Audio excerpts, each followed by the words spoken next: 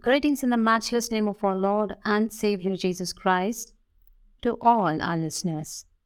And connecting with God, our topic for today is Eternal Kingdom. Revelation 7:16 says, "Never again will they hunger, never again will they thirst.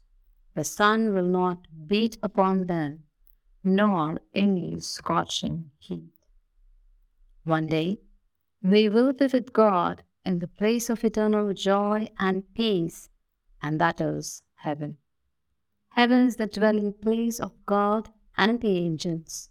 Heaven is a place of perfect love, beauty, joy, and it's a place where we will experience perfect peace and rest from all the struggles and pain of this world.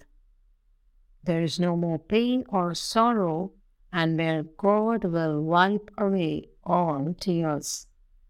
We will be able to see God face to face and experience His love and goodness in a way that is impossible here on earth.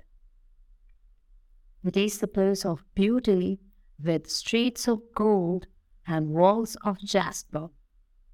We will be able to worship Him and be in His presence forever. There will be perfect love and joy that will never end when we are with Him. Let us keep our hope to live with Him. Amen. God bless you.